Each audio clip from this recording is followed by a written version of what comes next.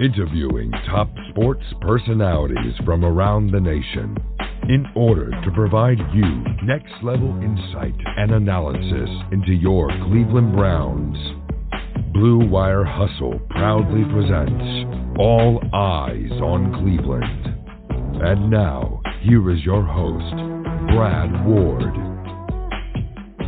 And we are absolutely thrilled to welcome into All Eyes on Cleveland, a friend of show, always glad to have him on, the one and only Nick Shook, a writer for Around the NFL. You often see him on NFL Network with his fantastic statistical breakdowns and analysis. Nick, it's wonderful to talk to you today. How are you doing? I'm good. Thanks for having me. Yeah, absolutely. So we wanted to, I wanted to get you on and get your thoughts on everything Browns going on right now, but really kind of with a focus on, Jacksonville and turning towards the, joint practices this week. But obviously the young players for the Browns kind of showed out in Jacksonville. I wanted to get your thoughts, the most popular topic probably, Jeremiah Owusu-Koramoah. I saw your tweet about him getting to almost 15 miles an hour or whatever in like 1.8 seconds. Obviously, he's fast. Obviously, he is a tremendous athlete. What else did you see from him that jumped off of the tape or off of just the TV screen when you watched him play his first NFL game? I think a lot of his college skills translated, at least in his first professional action. Now, he's not playing. Jacksonville did play a decent amount of starters, but it is preseason, so you kind of have to take it with a grain of salt. But some of the things that he really thrived in doing at Notre Dame, the way that he kind of sheds blocks by dipping under them. It's, you see Micah Parsons do that a little bit too, out of Penn State playing for the Cowboys, and it might worry an evaluator, who might question his physicality or his ability to take on blocks, but it really becomes a weapon in scenarios such as this because, he is a little bit undersized, but he's slippery. And usually you think of a running back, but you can also be a slippery defender, avoid blocks, and then get the ball carriers. And he did that on a couple occasions in that game on Saturday night. The one tackle that he had that went around the internet in the fourth quarter,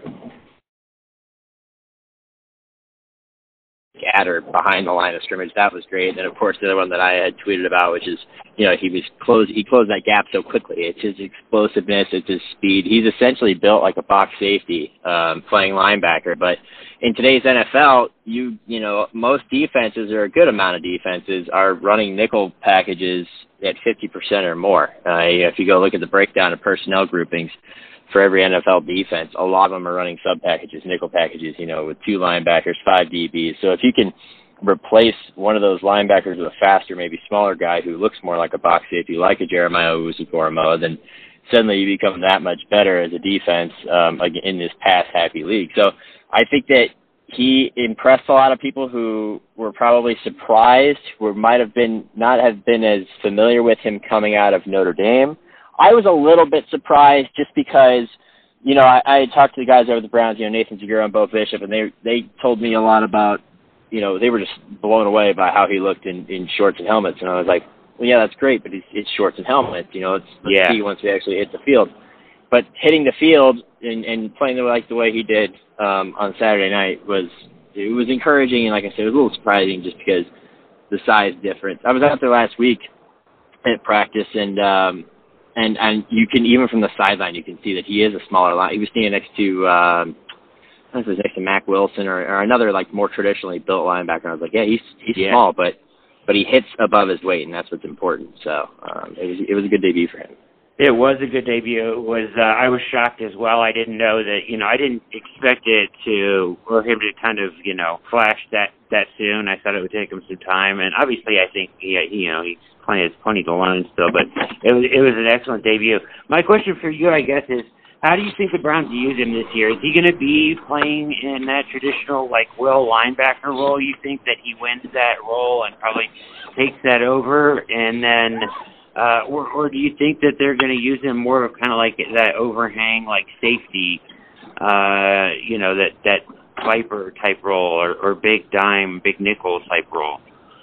I think he carries more potential than just that. I don't think he's quite like a Deion Buchanan. I think he's a little bit more than that. So he's got a chance. I think he'll be a rotational player, but an important one. He's not. It really depends how you kind of look at the evolution of the linebacking position, because you do have a lot of guys who thrive now because of their ability to go sideline to sideline, and they're great tacklers like Darius Leonard and stuff. But most of those guys are still a little bit bigger. But I think he was listed under 230, and so. But I do think that he's got value, and I think he'll be out on the field more often than not because you want your playmakers out there. So it's a little bit of like an in-between area, and he's obviously going to have value on pass coverage downs.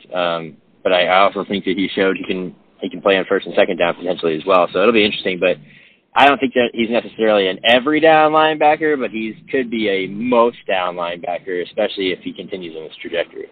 Yeah, that makes a lot of sense. I kind of feel I feel like he fits more in that linebacker role and less in that kind of I don't really want to see him play that overhang safety role as much. I would more rather see one of their safeties do that, but I think it would be more effective in that linebacker role because I think he can tackle and I think he can do the things like that we saw him do on Saturday night. So it'll be interesting to see how they use him, though. We are talking with Nick Shook, writer from around the NFL here on All Eyes on Cleveland, with a quick catch-up interview here after an exciting weekend of the NFL kicking off its preseason. Donovan Peoples-Jones has kind of been the story of Browns camp. I mean, you can't really get away from him. I mean, he's kind of forcing us, Nick, to talk about him by how good he has been. And he didn't disappoint on Saturday night, with a pretty incredible back shoulder catch with one arm and a couple other good catches in the game. I think he caught 4 balls, right? 3 or 4 balls. Yeah. And do you think that he has, in your opinion, he has jumped Rashard Higgins on the Browns depth chart?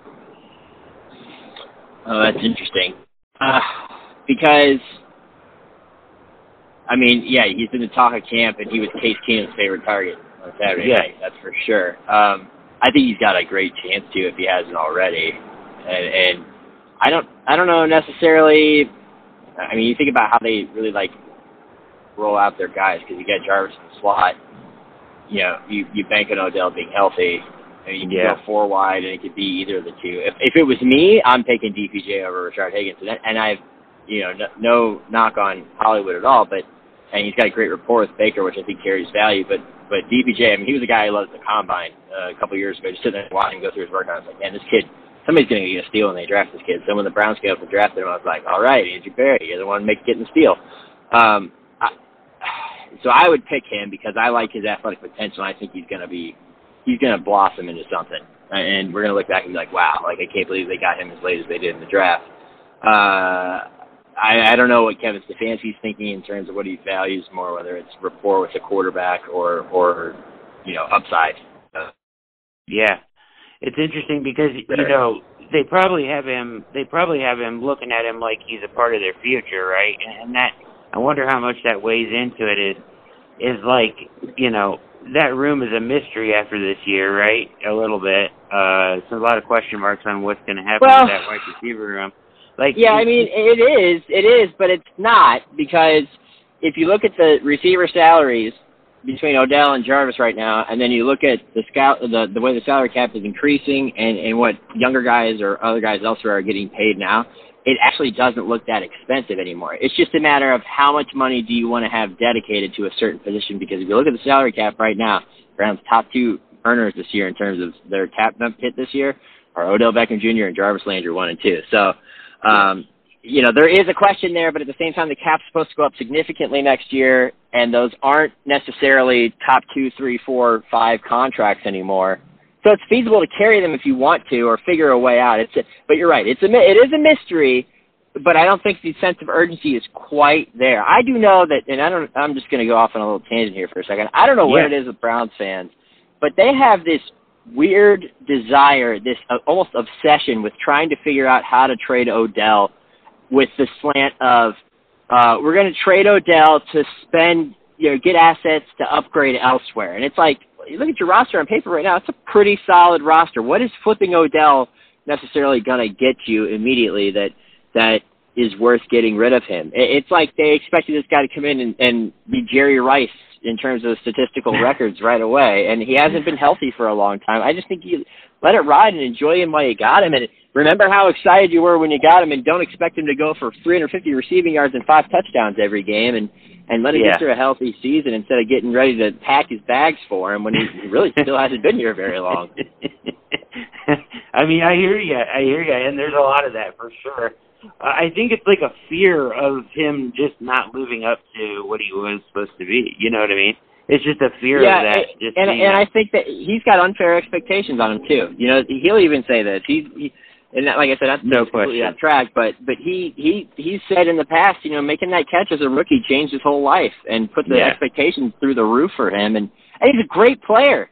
I think people just need to get a little more realistic. And I mean, every time I tweet or write about anything Browns receiver related, whether it's DPJ or whether it's OBJ, and we're just going to go with JOK and all the other acronyms in the Browns at this point, I always get a response from somebody. It could be a bot. I don't even know. That says something along the lines of, hey, what do you think we can get for Odell in a trade? How can we put that for something better elsewhere?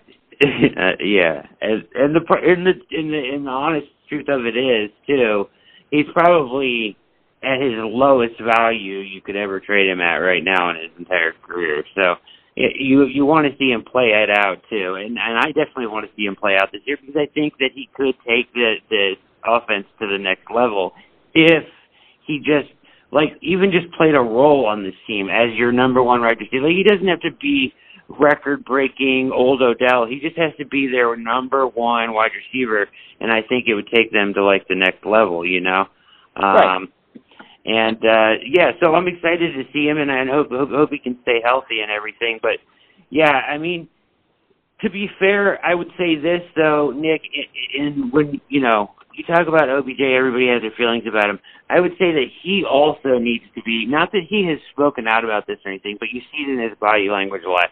I think that he also needs to be realistic about what he expects out of this offense this year as well.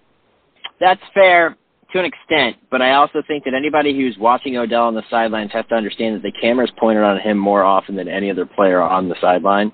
And no doubt. You're going to see those moments of him more often, and it could look disproportionately, prevalent with him. And no doubt. And if you're in person and you witness what he's doing, he's usually not like that most of the time, but he gets frustrated. When he gets frustrated, he shows it in his, like you said, in his body language.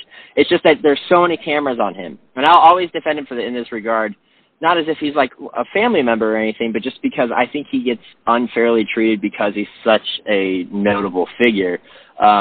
They're immediately going to Odell. Something's going wrong with the Browns. Let's go find Odell. Oh, he's sitting on a cooler. He looks dejected. Let's take photos of it. Let's spread it all over the place. When in reality, he's not that type of distracting presence in the locker room that he's made out to be. Correct. Yeah, he hasn't been in Cleveland at all. You're absolutely right. I agree with that.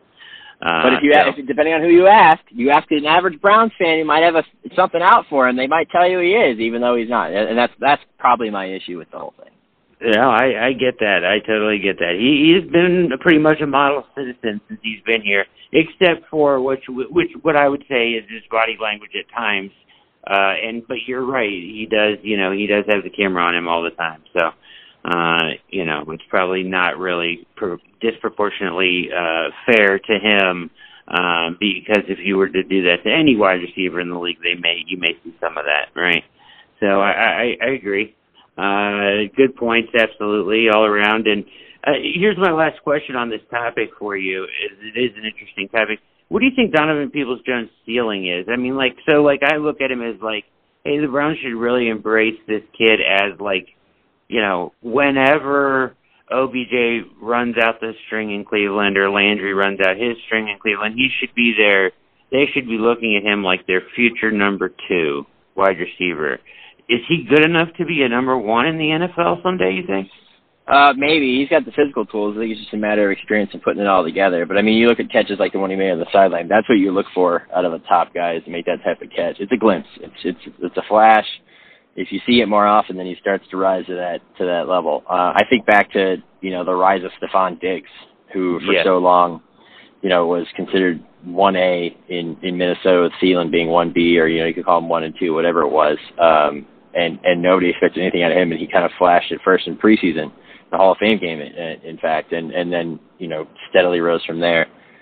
Different types of receivers, but if you see some of those qualities that kind of separate receivers, he could potentially be one. I think there's a little bit of an argument of what defines a number one receiver, because I had this talk the other day with a former coworker of mine who still works in media and is a Washington fan, and he was telling me how Terry McLaurin is an elite number one, and I'm like, no, he's not. He's I don't even know if he really is quite a number one. He's maybe by where he is on the depth chart, but in terms of style, maybe not yet. It just depends on what you use to define a number one. He's an elite number two for sure, but is he a number one yet? I don't know. So it depends on how you define what you look for in your number one receiver. And you could go across the board. I mean, Diggs is your number one in Buffalo. Jefferson's your number one in Minnesota. Ridley's now the number one in Atlanta. But it just depends on what you're looking for in your scheme. So, but I think he's got to make a long answer very, very long.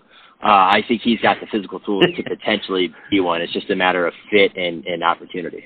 Yeah, for sure. I just think he does have the tools there, and he's certainly put the work in and shown some improvement over the year. The thing I wonder about, and I said I was going to get off this topic, but I'm not, because I think it's interesting though. And I got on this with somebody else too, Nick, and give me your thoughts on this. Is Rashard Higgins, and you were talking about him jumping Rashard Higgins as wide receiver 3, and I think that kind of ultimately there may not be a really one person to wide receiver 3 with the Browns. They'll probably all have a little bit of a role in there. So that's kind of a loaded question a little bit. But as far as Higgins goes, if you look at back to 2019, and the doghouse was Freddie, but when he gets on the field, he balled out. And then last year even, it was Hodge and Peoples-Jones before him, and he wasn't even dressing. And then eventually he gets on the field, but when he got on the field, he was fantastic last year. I almost wonder if Higgins is just a gamer. Maybe he doesn't, show out in practice like these other guys do, but when it comes to game day, he's just been fantastic. Any game that he's been in, he's been reliable. He gets open. He has that connection with Baker. I wonder if that's just, he makes it impossible for you to take him off the field. He's been so good when he gets in. I wonder if you think there's anything to that? Yeah, I mean, I've seen him make plays in practice before, but I think about past practice heroes that didn't pan out, and then I think of the opposite. And I mean, Higgins is, you can see his ceiling, but he's right place, right time, knows what to do in the right situations, has a good rapport with his quarterback. I think that's what makes him effective. And let's not forget, at one time the Browns cut this guy before bringing him back. So I think it is often about fit, and it's often about opportunity, but it's also about relationships. And I think that he was wise in taking less money to come back last year to play with Baker again, because he understands, that type of connection that they have is fairly rare. You can put a lot of guys with a lot of players, and sometimes they just don't fit. Maybe you've seen a little bit of that with Odell and Baker and the way the offense is, with multiple coordinators at this point. But sometimes they just fit naturally, and then they are able to get the most out of a guy. And I think that's what you see out of Rashard Higgins with the Browns and with Baker Mayfield on the field. So I don't know if it's necessarily he doesn't quite flash. I just think that we know his ceiling more, and that you're getting close to the most out of him with Baker on the field, and it's been productive. Yeah, it makes sense. We were talking with the one and only Nick Shook of Around the NFL. He's fantastic. I'm not going to keep you much longer here, Nick. Just a couple more questions for you, okay? Demetric Felton obviously looks fantastic in his wide receiver role. He looks like he could be a weapon for this team. Again, preseason and all. My question, I guess, when it comes to this is, and Stefanski mentioned it, that he's going to take a look at Felton in the running back role and give him some carries. Is D'Ernest Johnson's job potentially on the line? At what point do we say, Felton can do what D'Ernest Johnson does potentially, or maybe not as good, but if it got to that point, he can still carry the ball for us if we got to the point where we needed a running back 3, and that's a place where we can save a roster spot. Or do you think that they value D'Ernest Johnson like, okay, he's our running back 3, and we view Felton as a completely different kind of weapon? I think Felton would fit your flex category more than anything because I don't see him getting a lot of carries even in that situation. I think they like the fact that he could do a variety of things. You could bring him out in shotgun and throw the ball to him out of the backfield. You can split him out wide. You could put him in a bunch pair set like they did on Saturday, out wide with another receiver next to him, and he's shifty enough and small enough to kind of make a difference. I mean, that's kind of how he was used in college. So I think that's kind of how they see him fit more than a traditional running back. So I don't necessarily think that D'Ernest Johnson's job would be on the line in that regard. I mean, he's got a rapport with his team for going back a couple of years now too. So they know what they can get out of him, and I think it's worth saying that he's been on this team for a couple of years despite all the changes and everything else. So I think it's just another weapon that you can explore with Felton. And I also think that the return game has something to do with it as well, as we continue to monitor, who's going to get those returns, punts, kicks, that kind of thing, and who's viable. Because right now Ryan Switzer no longer available, and then you've got, JoJo Natson and Felton being one of them, and there's one more too. So it's like, if he ends up being your most valuable return option and can split out wide sometimes, then suddenly he's valuable and he's going to make the roster no matter how many running backs are there. Yeah. Interesting. Very good.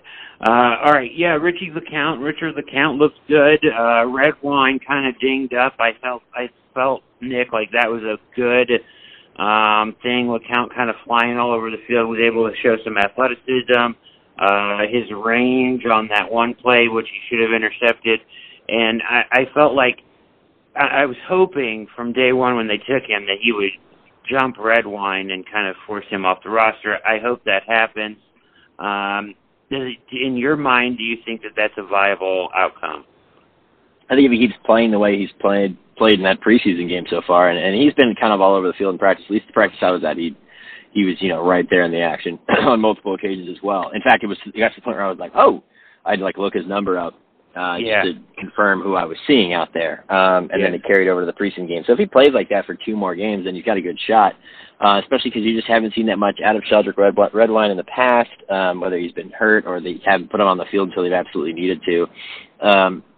What's interesting to me, though, is Joe Wood's penchant for liking to go with 3 safety looks, because you've already got Rodney Harrison, you got Grant Delpit, you got John Johnson. So do they keep, instead of just having 3 or having the standard 4 safeties, 2 free safeties, 2 strong safeties, do they keep a 5th? Do they keep, is there room for both is basically my question when it comes to that. But I think if he keeps, in his position, you can only do one thing, which is play your tail off and hope for the best. And I think he's doing that right now. Yeah. I like Richard LeCount a lot. I think he can do a good job for them in that backup role. I think that's an improvement over Redwine in the future, at least, especially as it grows into the role more. My only takeaway from Saturday that I was kind of disappointed with, and a couple things here, is on the defensive side of the ball, but in the interior defensive line, and also on the edge. So no Takk McKinley, right, Nick? And we don't know what's going to happen with that, and we hope the best for Takk McKinley. But with the personal tag and everything, and no timetable for a return, it's rather ominous. And we don't know if he's going to come back ultimately, right?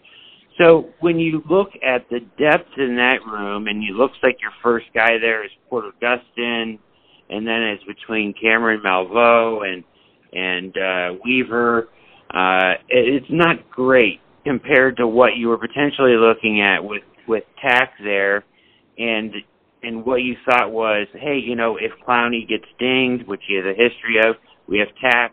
If Clowney has to kick inside, we have Takk. Porter Gustin is kind of a fall off as far as that's concerned, at least in my opinion. So depth at the edge position, I think, is a little bit of a concern. And nobody is really grabbing this interior defensive line position, right? Like they have guys that should start, right, with Billings and Jackson and everything. But then you've got your Elliott's and Togi guys, and the one guy that I thought played really well was Sheldon Day, and I thought that it was interesting that they pulled him off the field early too, and treated him, almost gave him the veteran treatment, and maybe they do value him higher than that. Thoughts on guys stepping up and taking that? Like, they got so much talent in that interior defensive line room, but nobody's really grabbing that 2, 3, 4 role. I guess Billings is, but he wasn't like terrific by any means in the preseason. I know it's preseason, but nobody's really grabbing that role from what I can gather in camp or in the game on the interior defensive line, and that seems to be a little bit of a concern to me. And then same thing with that depth at edge. If there is no Tech McKinley, should I be concerned about that? No, I wouldn't be as concerned about the edge. I actually personally am a slight fan of Porter Gustin, just as a guy you have to turn to in an emergency or something like that. He's gritty. He's kind of a guy that, he's never going to blow somebody away, but he's gonna continue to fight through a rush and get home here and there.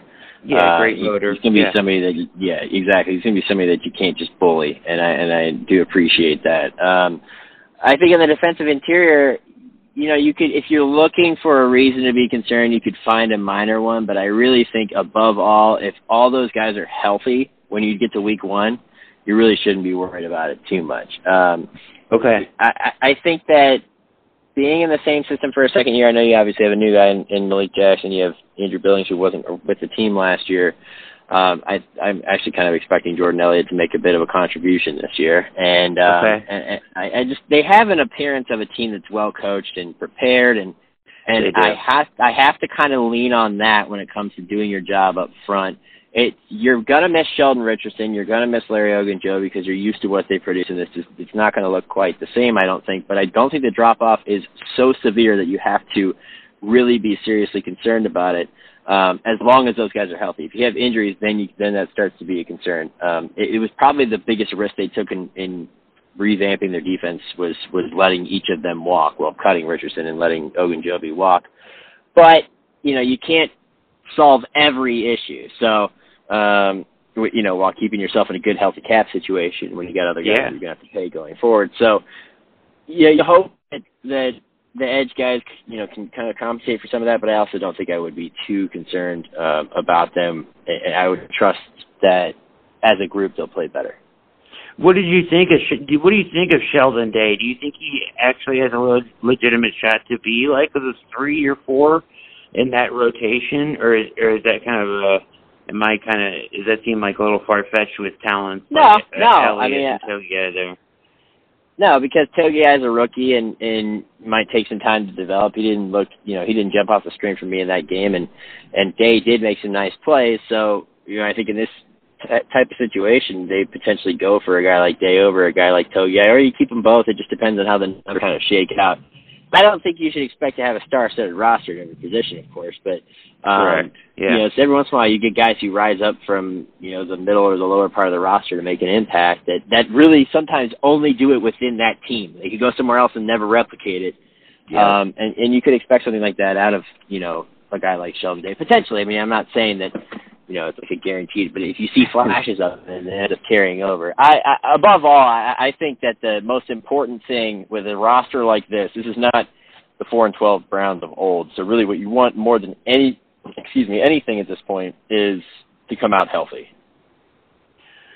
I agree completely. You made me feel better about that situation because you're absolutely right. They look so professional and so well coached and everything, and we'll finish things up here, and you've been fantastic as always. Nick, final 2 questions, real quick ones for you. Who wins the kicker competition?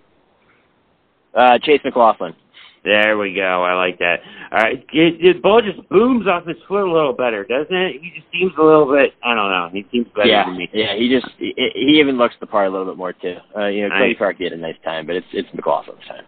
Agree. And then what about quarterback 2? Browns fans are going crazy with the they can save this. No, I'm gonna stop you right there. I'm stopping you right there. Don't get excited over Kyle Lauletta. Okay. Let it go. Okay. Case Keenum is under contract for a reason. Hey. It's like the old Tom Moore saying, "We don't game." What is it? If 18 goes down, we're bleeped, and we don't practice bleep. Well, if 6 goes down, 5 is the only is the best. The backup is the best chance that you have of still being competitive with all the other talent around you.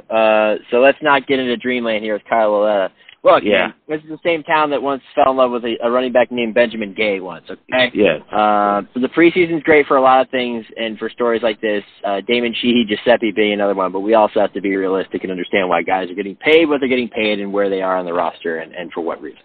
Hey, I'm with you, man. I totally agree, because for me, like, Case Keenum is, like, probably maybe the best backup you could have in the NFL, or at least up there, as a guy that could come in for a couple games if you needed to and keep you in a playoff race. So, I'm not sure Kyle Lauletta is that, or will he's he? not. So.